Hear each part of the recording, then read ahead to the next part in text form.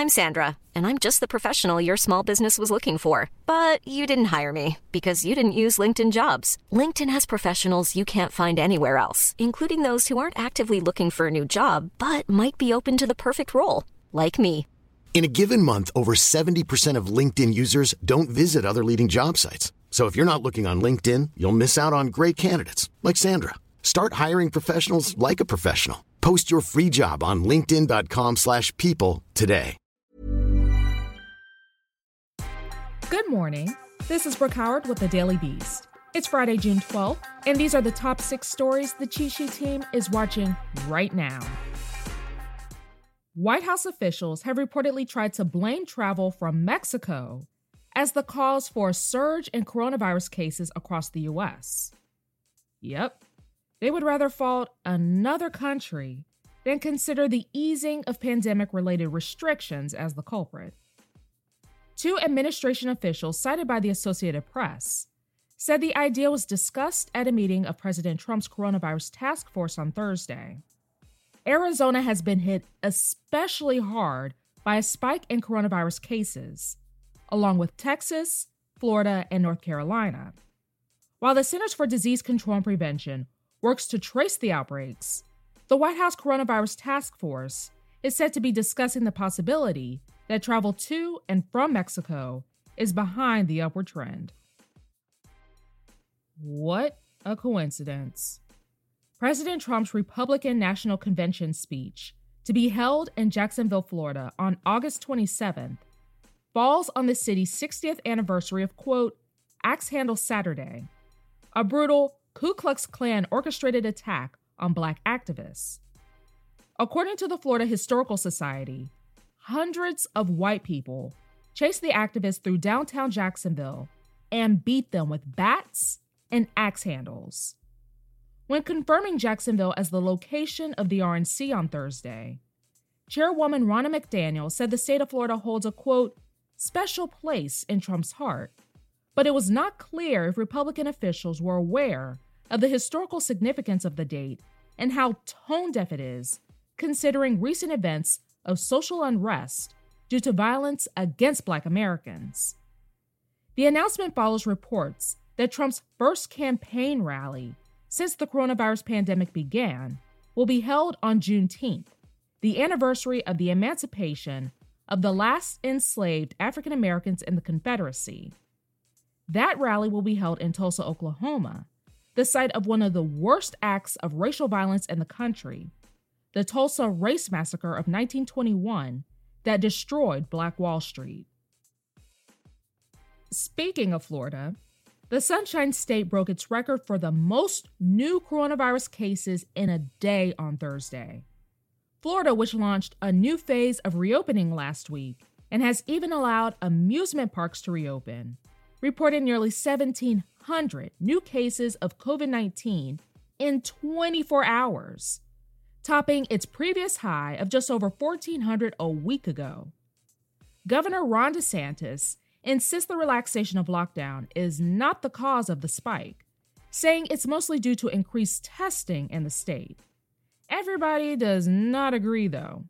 The Orlando Sentinel reported that, in Seminole County, Emergency Manager Alan Harris said their uptick cannot have anything to do with testing because testing numbers have actually dropped. As Senator Kelly Loeffler proclaims her exoneration from allegations of insider trading, she's simultaneously building a campaign fundraising system that imagines her campaign as a Wall Street-style investment opportunity. The Georgia Republican is offering donors and fundraisers benefit packages to support her reelection bid. According to a fundraiser brochure obtained by the Daily Beast, those packages come in 3 tiers: investor, shareholder, and board member. The brochure also details each of the benefits that donors can expect from membership. It's common for campaigns to award honorifics to top donors, but the terms that Loeffler's campaign has chosen carry some additional baggage. Though the Justice Department chose to drop its investigation into Loeffler over her and her husband's stock trades before the coronavirus pandemic caused the market to crash, the timing and size of her trades has been an albatross to her re-election effort. As protests across Chicago devolved into chaos last week, and residents started to loot nearby stores, police officers took it easy. Cops were making popcorn and drinking coffee while, quote, lounging inside Congressman Bobby Rush's office. In a stunning news conference on Thursday, Rush said at least 13 Chicago police officers were loitering at his South Side campaign office in the early hours of June 1st and were, quote, relaxing while nearby stores were being looted and burned, and their fellow officers were clashing with demonstrators. Rush slammed the cops for having what he called, quote, the unmitigated gall to use up his popcorn supplies. The incident, which was captured on closed-circuit TV, showed the officers and at least 3 supervisors with their feet up on desks. Rush said one officer was asleep on the couch while another was on his cell phone. Clearly, they had better things to do. Jessica Mulroney, the Canadian stylist, Good Morning America correspondent, and close friend of Meghan Markle, has been fired from her Canadian TV gig after Black influencer Sasha Exeter dubbed her, quote, an Amy Cooper.